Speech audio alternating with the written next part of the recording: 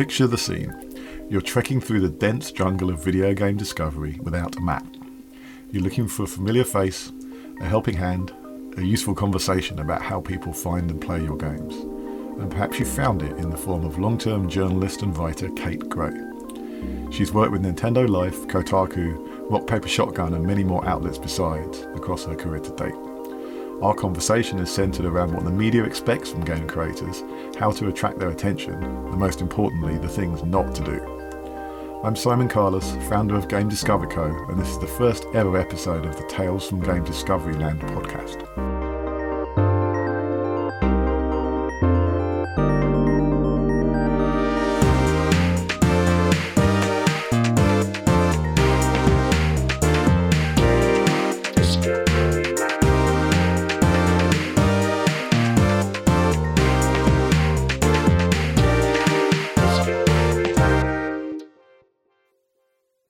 Hey there, so I'm here with Kate. How's it going, Kate? Hi, it's going well. It's a sunny day today. Excellent. So yeah, I was super excited to talk to you because of your experience, both on the dev side, the community management side, and also the writing side. And so I'm definitely interested in some of your views since you've split across both sides of the business here. So firstly, I wanted to chat a little bit about the concept of game hook, because I saw a recent presentation of yours, and you did talk about hook in there a bit. So I wondered, what's your definition of game hook? Like, how do you see it when you get shown games? Well, it's interesting because I see tons of Steam pages like every week, and a lot of them are very formulaic, which is not in itself a bad thing. If there's a formula, I know what to expect from you. But I think it's really honing in on what your game can offer that other games don't. That's where you're going to find your hook. You can cover things like the genre. If it's a really interesting genre or it's a particularly popular genre, you can talk about that. You can have a really good tagline. That's less common, but I'd love to see more like sexy taglines. You can sort of imagine what your demographic is and try to laser target them. But the hook is very much, it's similar to the elevator pitch kind of thing where you want to summarize your game in just one, maybe two sentences with enough attention-grabbing keywords in there. It makes the press pay attention. It makes people's ears perk up. That's going to be doing a lot of the selling of your game, and press will pick that up and run with it as well. So have a good hook.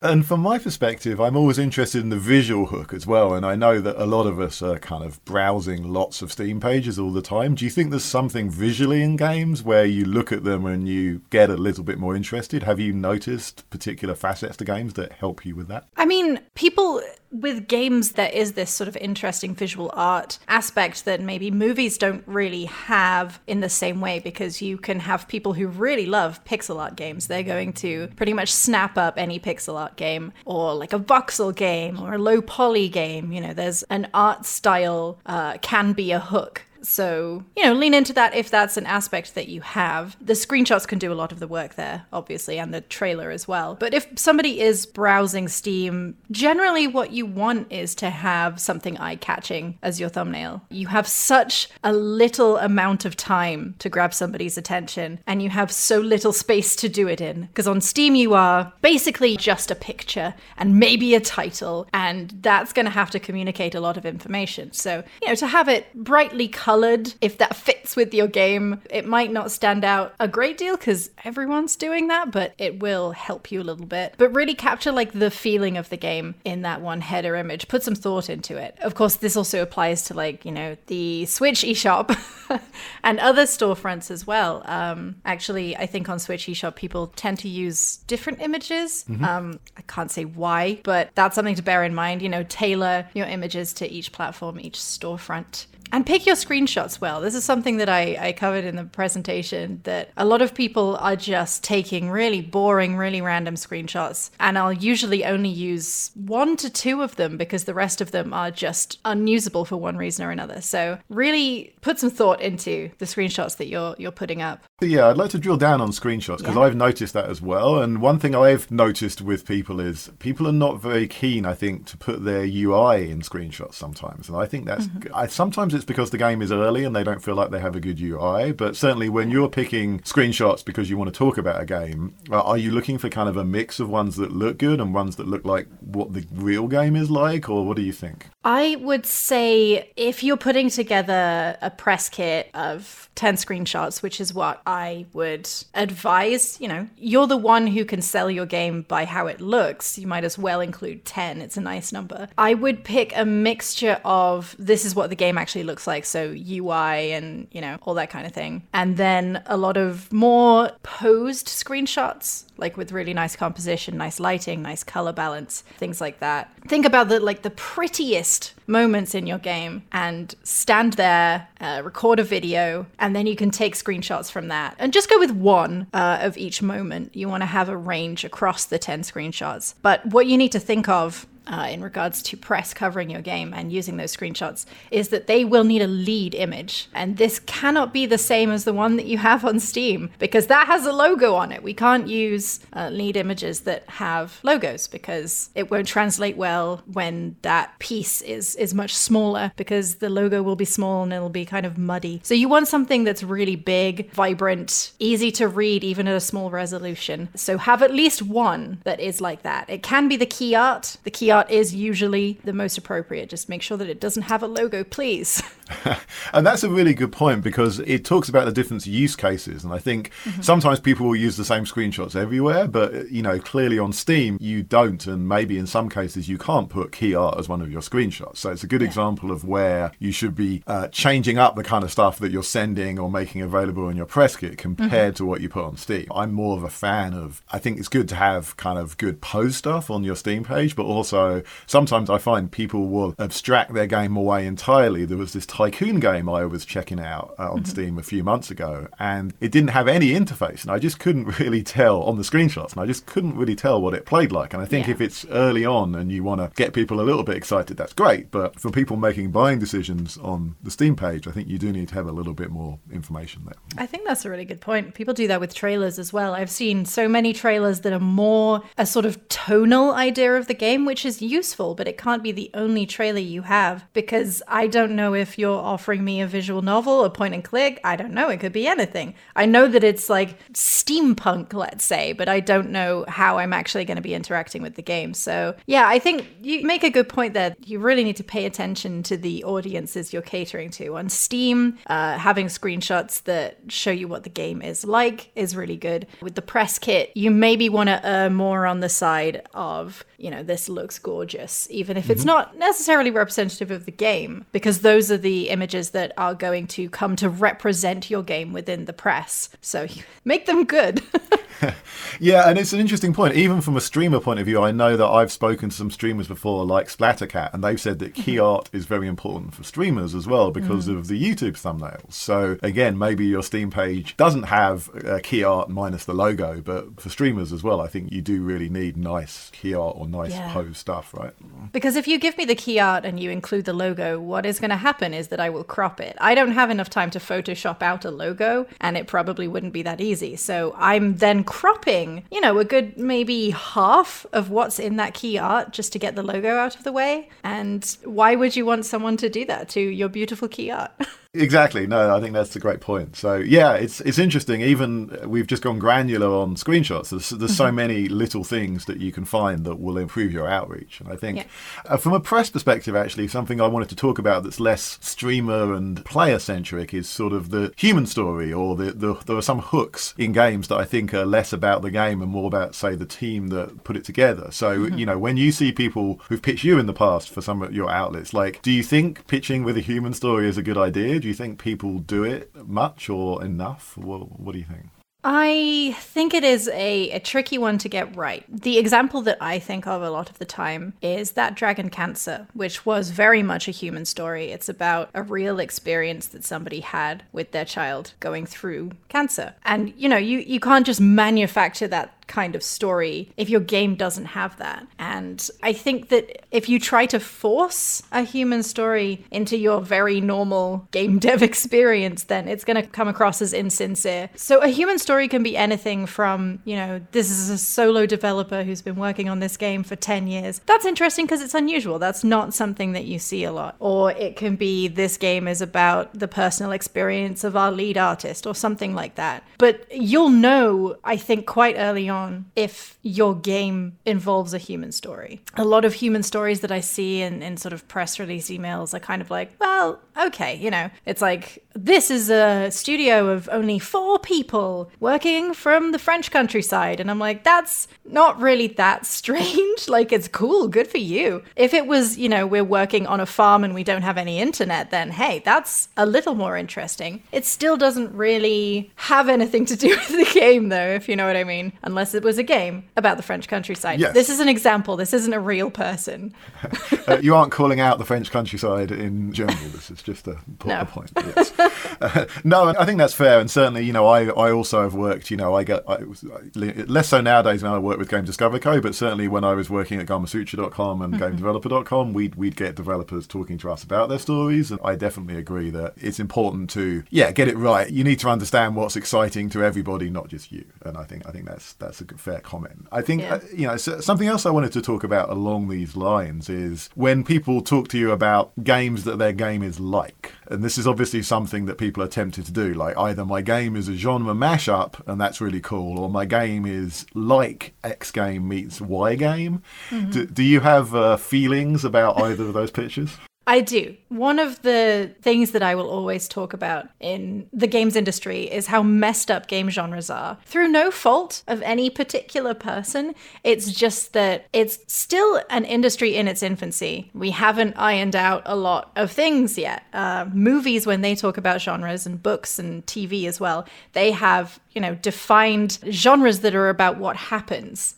So you've got rom-coms, you've got thrillers, you've got horror. A lot of the time they're sort of about how it makes the viewer feel. Games instead are defined by their mechanics a lot of the time, which tells you absolutely nothing about maybe what the minute-to-minute gameplay is going to be like as a player. I can play a platformer game and I'm like, okay, all I know is that I'm going to be jumping on stuff. That doesn't help. Like, it could be a platformer that's like Lovecraftian, or it could be Mario. That's a huge range of games, and so genres don't really help us when we're describing what a game is. And that sort of ended up with us having to create our own genres and descriptions of games. Things like Metroidvania. Metroidvania is literally defined by 2 other games, but for some reason that's just a culturally accepted way to describe a game. So personally, I think if somebody comes to me with a pitch that is, this game is X meets Y, I am happy to take that and write about that, because that is a better way of understanding what a game is like than just calling it, a narrative adventure. That's a nothing description. That tells you it's got a story and a story.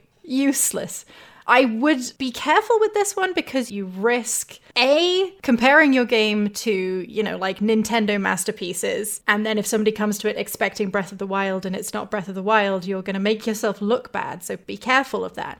And B, don't just choose really obvious genres. If you're going to compare yourself to a game, really drill down on which exact games it is. Don't be like, it's a bit like Zelda. Say it's a bit like Link to the Past. Don't say it's like Dark Souls. Say it's like Dark Souls 3 and here's why. I think that gamers right now are tired of hearing about Souls-likes.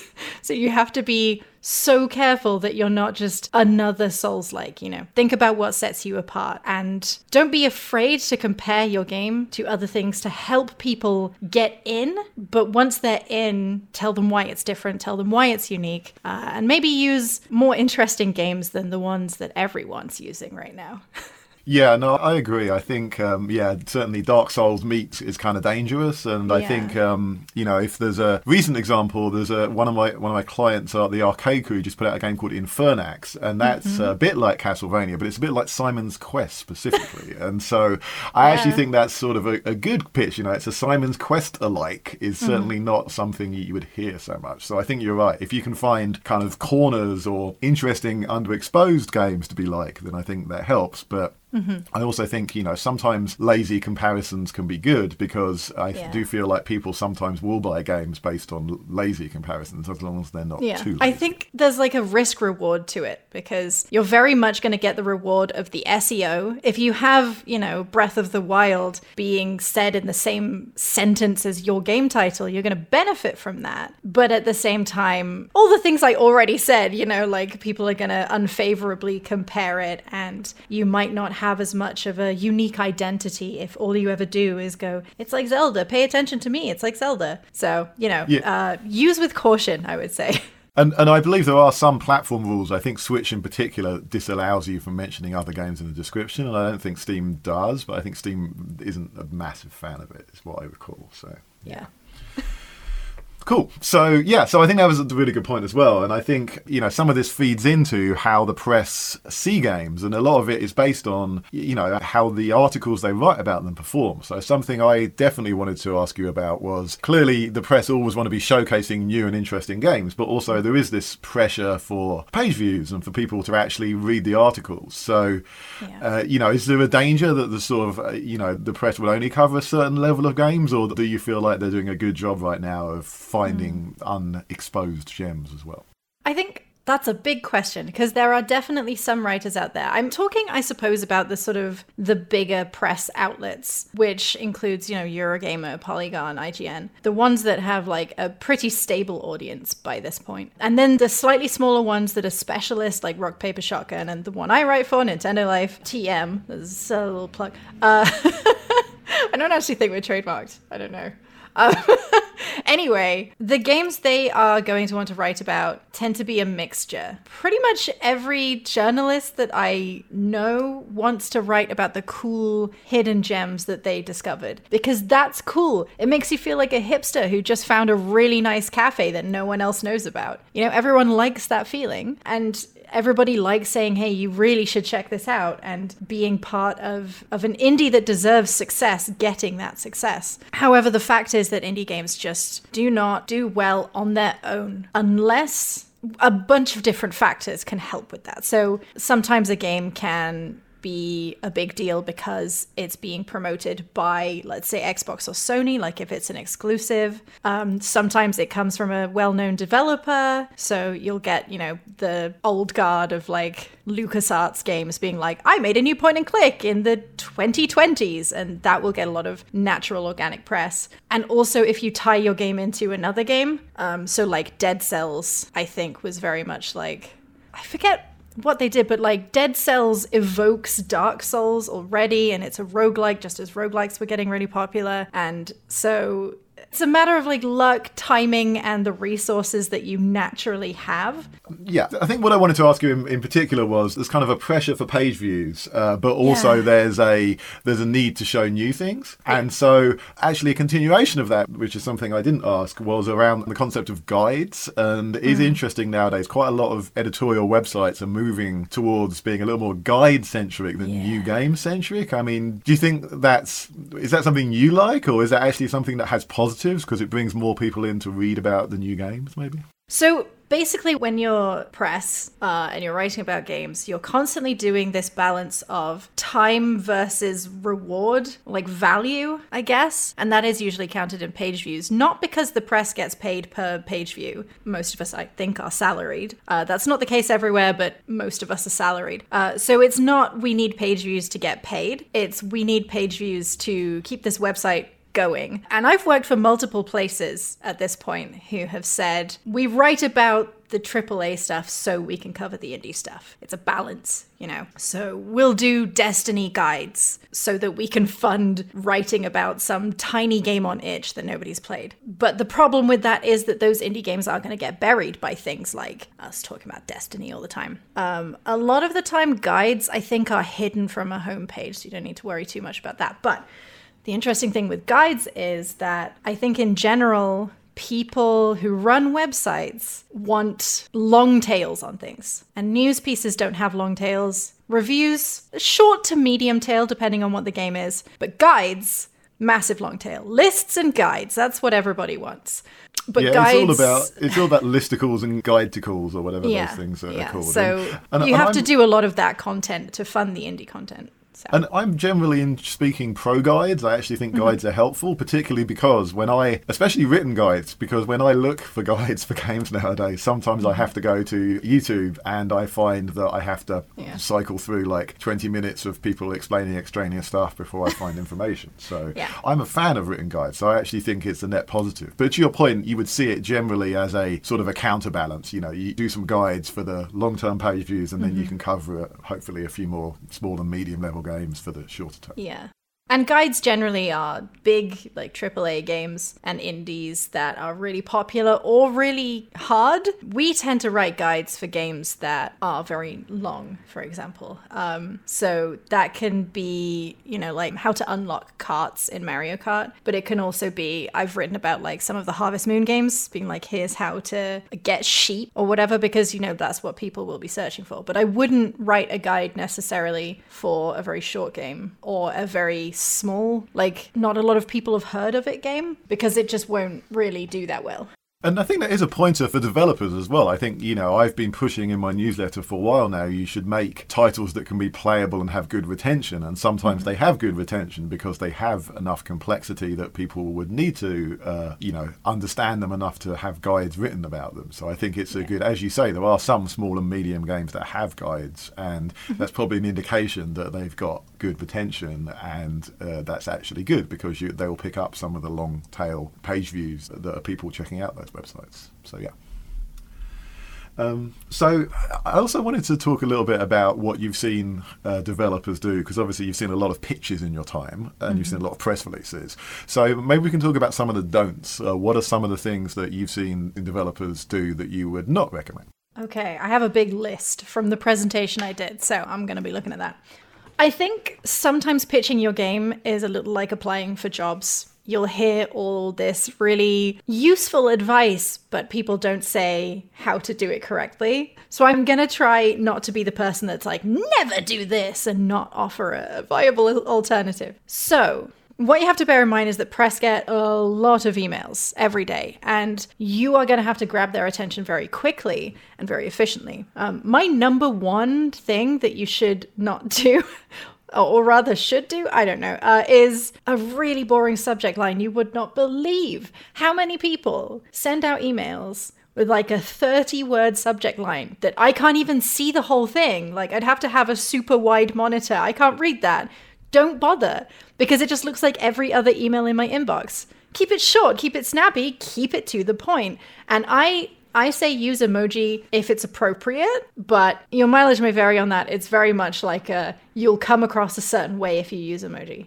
And it's only for a particular type of game, really. So please, short subject lines. I don't have a lot of time for reading, and you will do both of us a favor if you keep it short. So that's a great way to get them to click on your email. Because, okay, imagine you're looking at your inbox and you have a bunch of really long, like, there's a sale on, and all those boring things. And then you have one that's really short. You automatically assume that's from someone who knows you. Because they're not trying to sell you anything, right? So it does begin to foster like a slightly better, slightly more friendlier relationship before you've even begun to pitch your game. So yeah, and you're really looking for an informal, I mean, you're looking to not come off like a big company, right? You're looking to come off like someone who's engaging and is showing you a game because they care about it. Yeah. And I think most of the press do want to be approached not in a super overly informal way where it's like, hey, what's up, mate? But we're people who like games, you know? It's not a well-paying job. We're not here for the dollars. We're here because we like games and we like talking about them. And presumably, if you're a game dev, you also like games. We already have something in common. So, you know, just approach the press as if you're trying to tell somebody about your really cool thing that you're making. So, yeah, don't be overly like, oh my God, check out my sick game. Here's a bunch of swear words. We're friends. Because that's really off-putting. But professionalism-wise, do spell check your emails. Mm-hmm. Again, we're all writers in the press. We're all very anal about spelling and grammar. So it's not going to put you in our good books if you send... Like, I've gotten so many press emails where they misspell the name of the game. Ooh. I'm like, oh no, okay. Because it just sort of shows that you didn't care enough. Like, this is your big project, this is your moment, and you didn't care enough to check that it was spelled right. I've also seen both bad mail merge or wrong outlet name is another thing that's always a little painful. Right? Yeah, and I guess that sort of segues into a nice point, which is you can address a journalist as a fan. You can say, hey, I really love your work. As long as it's true. People keep doing this. Like, it's okay to be like, I really love your work. I read, and then it's the name of literally the last thing I wrote. I'm like, that's not even subtle. You've just Googled me. So just, we're not stupid. We can tell if you're not actually a fan. I'd rather you didn't say anything than pretend like you care about my work. That's just weird. That gives me like creepy vibes. Yep. So yeah, don't lie. That seems really obvious. Please don't lie. And as a side one to that, don't pretend like a journalist that you actually, for real, enjoy is the perfect person to cover your game if they're not. So every journalist tends to have their specialties. Like, some of them are really interested in like farming games. Some are interested in like super intense strategy games. But don't go up to the super intense strategy game person and be like, oh, my cute low poly platformer, I think you'd really like it, because they won't. Yep. And that's weird. Again, that's just lying. You've lied. Please don't. Yeah, so it's actually interesting to your point on this, because when I talk about streamers and I talk about how you should approach streamers, I say, look for streamers who appreciate the kind of game that you're making. And it does seem to me like, from a press perspective, maybe because there's less outlets and they're more general interest, people don't try and do that so much. They'll just be like, well, we're just going to send the same information to everything, whether they like it or not. Yeah. Which is all right. I understand that a lot of indie studios don't have the budget, either like money-wise or time-wise, to handwrite a letter to every individual journalist. So it's absolutely fine to send out some generic press releases to the press that you don't even know if they're interested or not. But I would still say target the ones that you think would be interested, and target the ones that matter most to you, and pitch it to them. Actually look at what they're interested in and tell them why they should write about it. Make it sound like you're doing them a favor. If you are, again, don't lie. Yeah, I can think of, just thinking back about, when I was covering games both from a B2B and kind of whatever Gamasutra is/was, I guess that's B2B/B2C. I can think of some people like Sean Murray from Hello Games, back before they had No Man's Sky. He was doing Joe Danger, and I had some conversations with him where, he was being super genuine. The emails he sent out were very clearly him speaking to me, not like very generic, and it made a significant difference. I mean, I think his games would have done fairly well anyway, but it made a significant difference to how I thought about covering him, because I think he really felt like I was having a genuine conversation with him, to your point. Yeah. I do worry. Like, I have a lot of games currently that are coming out that are on my radar because I've talked to the people behind it like a person. And usually the games are good as well. Like, but I do worry that there are going to be a lot of developers out there who are listening to this and thinking, well, what you're doing is telling me to have high charisma and I don't. And yeah, I don't really know how to help by saying, just be yourself. Be like a friendly person, someone who everyone wants to hang out with, because it's easy for extroverts like me, but maybe not so easy for everybody else. And I don't want to give unhelpful advice, Yeah, and I think there is different, I think there's also email manner, and also is different also to, you can be an extrovert and have terrible email manner, I think.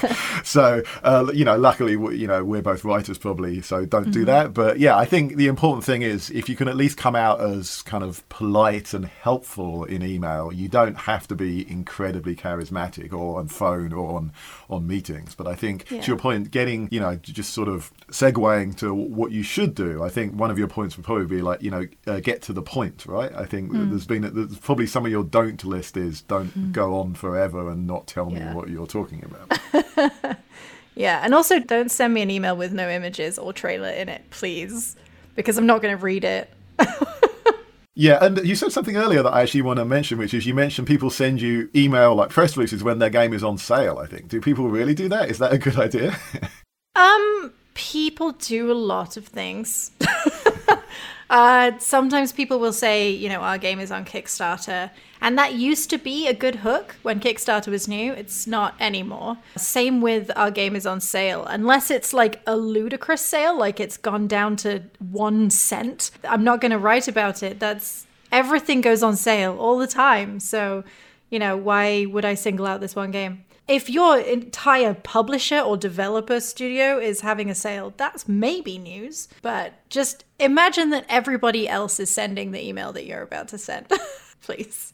Yeah, and I'm on the same page where I think, you know, your social media can talk about this, and maybe your Steam news page can mention some of it. But to your point, you need to have segmented decisions on what you're sending to people, and particularly when it comes to press and streamers, I think they appreciate less emails, but emails that have very specific, actionable information in them. Yeah, I think it sort of boils down to be respectful of people's time. The press, you know, it is our job to open emails and write about them all day, but that doesn't mean that you can just send me emails that are basically filler.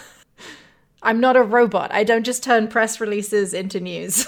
Yeah, there's sites for that. Gamespress.com. If you want to mail inbox at gamespress.com, then your press release will appear on a number of external websites without any humans, well, maybe one human having touched it. But yeah, that's quite different.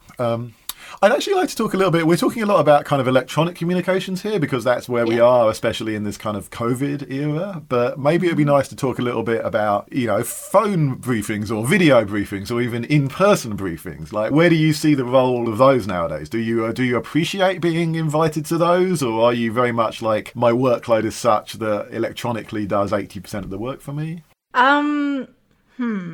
Personally, I don't love phone briefings unless it is a game that is big enough to warrant embargoes and things like that. So, you know, I've definitely done a few for bigger games, but even then sometimes they're a waste of my time because they don't tell me anything that couldn't have just been an email. And at the end of the day, what most press want out of those things is information and assets. You can email most of those things. The best thing that you can have as a phone briefing or a video, whatever, is a playthrough of the game. And really, if you're an indie, there's no reason you can't just send press like a demo and, you know, tell them not to write about it before a certain time. They are very time consuming and energy consuming. You know, I can't do anything else for like an hour if I've got like a weird press meeting or whatever. And it very much makes me do it on someone else's time as well. And a lot of press are on different time zones. So what works for you might not work for everybody.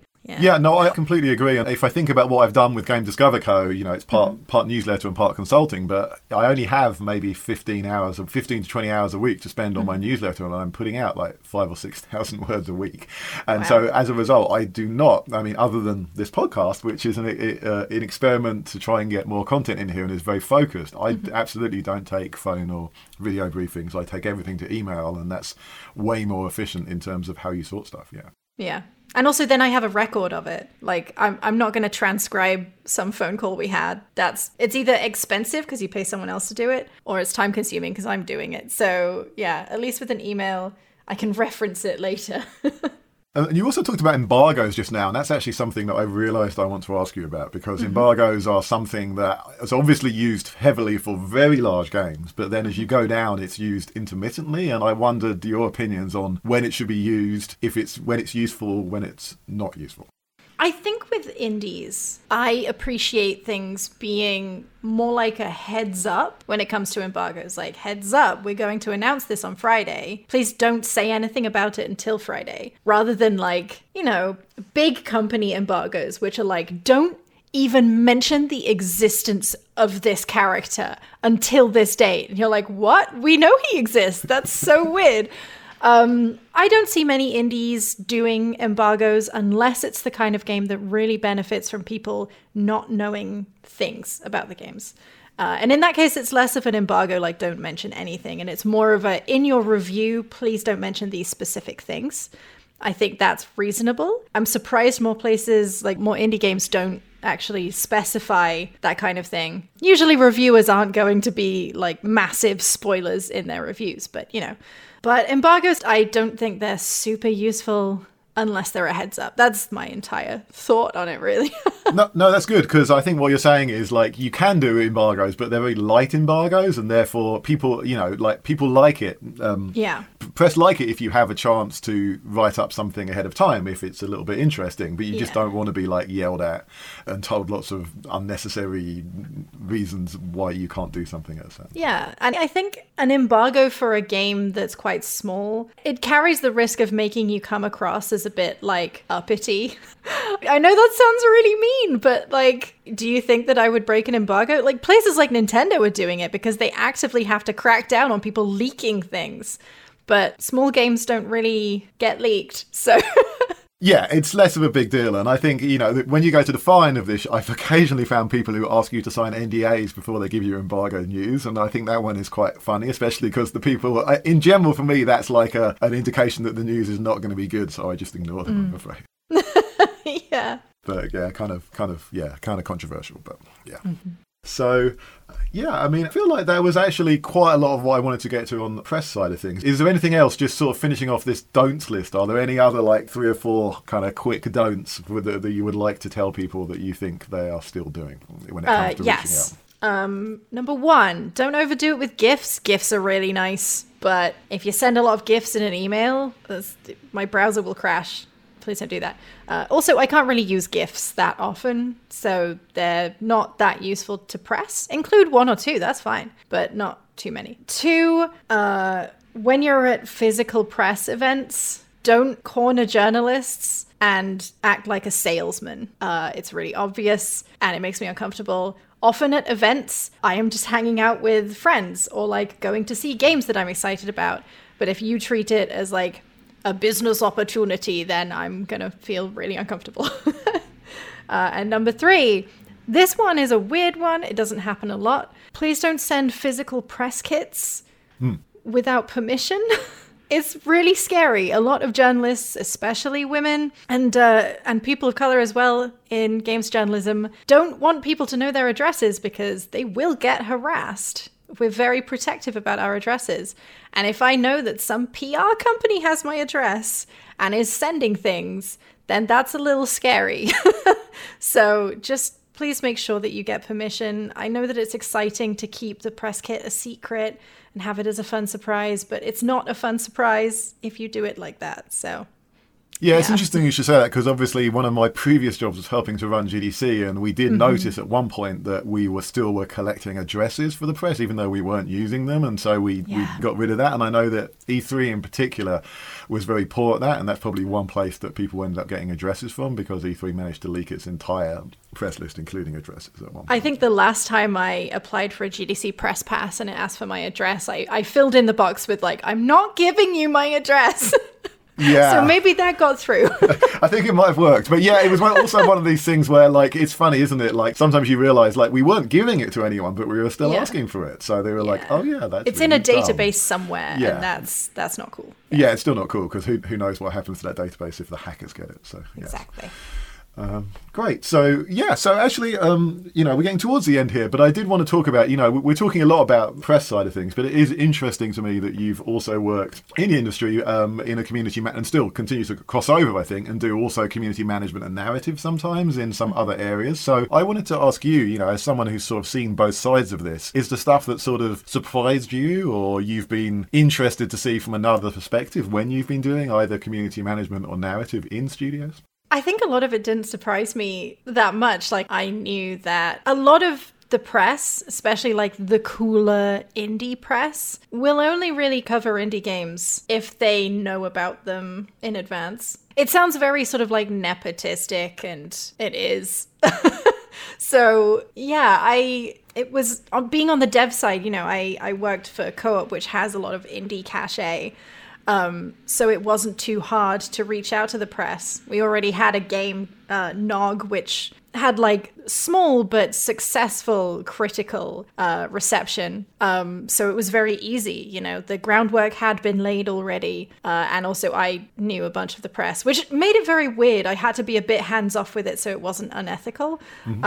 But yeah, like if you've already got like the cool guy status in indie games, it's a lot easier. So I never really had to experience the kind of like we're building this studio up from nothing and we really need people to pay attention to us kind of thing. Very lucky to not have to deal with that because that's stressful. But knowing a lot of other people who have done that, who have been like, this is my first game, it really helps to have a publisher who already knows all the press. Pretty much every indie publisher right now is that. So, pick well, because the publisher will actually end up saying a lot about you. If you're published by Annapurna, you're going to be perceived as like kind of hip, maybe a bit wanky, but like in a cool way.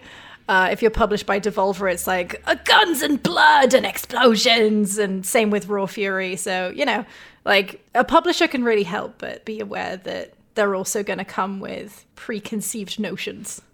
Yeah, it's an interesting point, publisher flavour. I've noticed that there's a top echelon of publishers that have quite strong flavour, but then there's a number of other publishers that sort of don't have flavour, and I've been trying to work out whether flavour is always good as a publisher, because I think from a press perspective it sort of helps, and also from a player perspective, but then you might get, as a publisher, you end up getting maybe, stereotyped a little bit, and then if you want to do something different, then it can be difficult. So I guess that's true. Also from your community perspective, I presume that Co-op was already stereotyped based on its previous games as a certain type of studio, right? Yeah, we were very much like artsy vector stuff. That's kind of what people expected, which worked well for Winding Worlds, which is the Apple Arcade game that we made. So yeah, it's a little harder to challenge our next game is different from the one you know us for, but it's been done, so it's not too much to worry about, I'd say.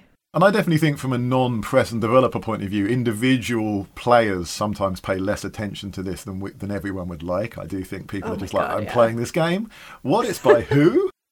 A lot of people will assume that the publisher is the developer. There isn't really that understanding of the industry from players a lot of the time. So, people will say this is a Devolver Digital game, and it's not. They just helped make it be real, but that doesn't mean they made it. Usually they have absolutely nothing to do with the development. So yeah, I'm quite careful in my newsletter, if possible, to always list the developer and the publisher, because I'm a little sensitive to that, and it's quite easy. And even on the Switch, I don't know if you know, but some of the Switch rules, it's difficult to get both developer and publisher in there, right? I know. It's very, very annoying, especially on the Switch, because sometimes the porting studio is entirely different from the developer and the publisher.